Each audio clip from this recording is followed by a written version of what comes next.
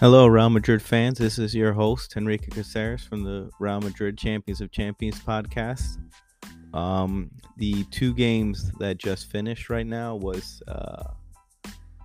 England versus Wales, which finished 3-0 England. 2 goals by Marcus Rashford and 1 goal by Phil Foden. And the second game simultaneously in Group B. Now, this is Group B, is Iran versus USA. 1-0 USA, goal by Christian Pulisic. Let's talk about Iran and USA. Iran needed just a tie to go through. US needed a win. And I think in today's last scenario, Senegal needed a win and US needed a win. In Group A, Senegal needed a win and US needed a win in Group B. And I think needing a win just forces you to go for the attack more. And I think it holds up I think the teams that don't need the win are actually held back more.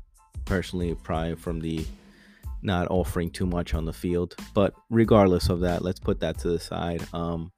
US was a much superior opponent to Iran. Iran is a team that needs transition. They're a very vertical team. They love to run at the teams in space, force transitions, and press. I mean, they do not pass side by side. They're not. That's not their style. That's not their game plan. Their game plan is to press, foul, run at teams, and try to nick a goal through a counterattack. And so when US got their goal from Christian Pulisic from a great play from Weston McKennie across the other side of the field to Serginho Dest, the right fullback, and he headed it right into the path of Christian Pulisic, who was inside the box. And he got hurt because he ran right into the keeper of Iran. So he got subbed off in the halftime.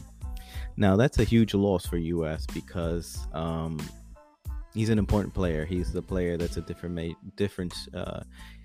He's a difference maker. He's a game changer because he's a certain player that has a tremendous speed with the ball, breaks lines with his dribble, so he can create a lot of plays and drag a lot of defenders and opponents towards him, creating space for others. But I think a valuable piece here in this team now is Timothy Weah, who's had so much opportunities in this game. He missed a lot of opportunities in this game and should have played better, but I think he will be an important piece for the next game against the Netherlands, which Netherlands qualified in Group A top, and US finished second in Group B. So they face each other in the round of 16.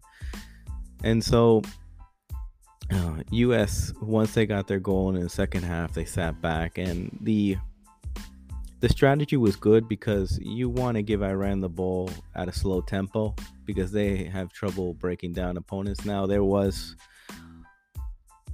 a lot of opportunities for Iran to get some form of goals, maybe 2 or 3 chances, and they lacked the finishing touch on that. They lacked that finesse on the ball, and that's where they struggle the most. They want to, they want to be on the counter 2v2s and just blast it in the net. But US is growing in this tournament now with the first win of the tournament, and it's important to start. They started slow against Wales, worked they well against England with the 2 draws, and now they got this win. So they were able to go through well. I think they played well. They decided to link up right, and I think anything is possible against this Netherlands team who looked shaky in these last 3 games that they've played. So fortunate enough, the US plays a team that no one really knows if they're in it. The Netherlands not sure if they're in the game or not in the game. They've left a lot to desire, Netherlands. So we'll see. It should be a good matchup.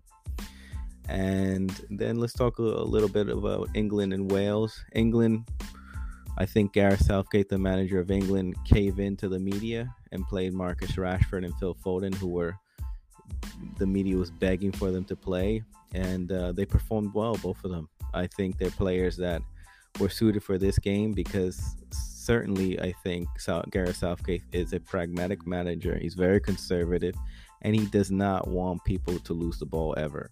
So that's why he always plays Bukayo Saka and Raheem Sterling majority of the times, because they're very solid players that are good in possession, never try anything outside of their means, and I think that's why they play the majority of the games. And Marcus Rashford isn't going to track back like Raheem Sterling and Bukayo Saka. Neither is Phil Foden going to track back the same way. But it was perfect because Wales wasn't going to offer a lot going forward, and they played a lot better in the second half, Wales. But I think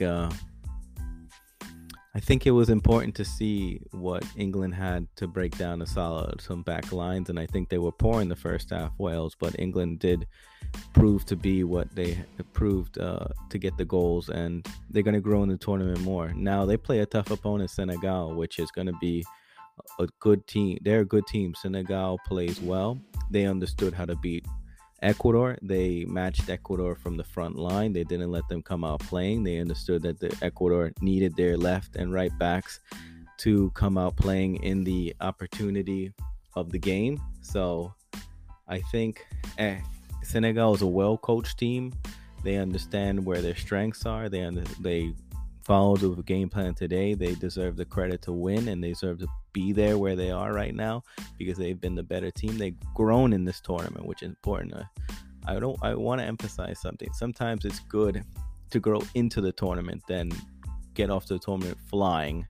And so Senegal knew where the strengths were for Ecuador. They knew where Ecuador had a top striker in form. They blocked all his service. They made sure that all the services out wide was never given to Ener Valencia from Estupinian and Preciado on the right and Estupinian on the left. And they were providing service inside the box, and they didn't provide that much today. And they made sure Ecuador never came out playing out the back, and of course Ecuador was nervous as well. Regardless of that, that's beyond the point, and the players weren't up for that game. But Senegal was up for it. They matched. They had the intensity. They set the tone, and they played to win the game. Basically,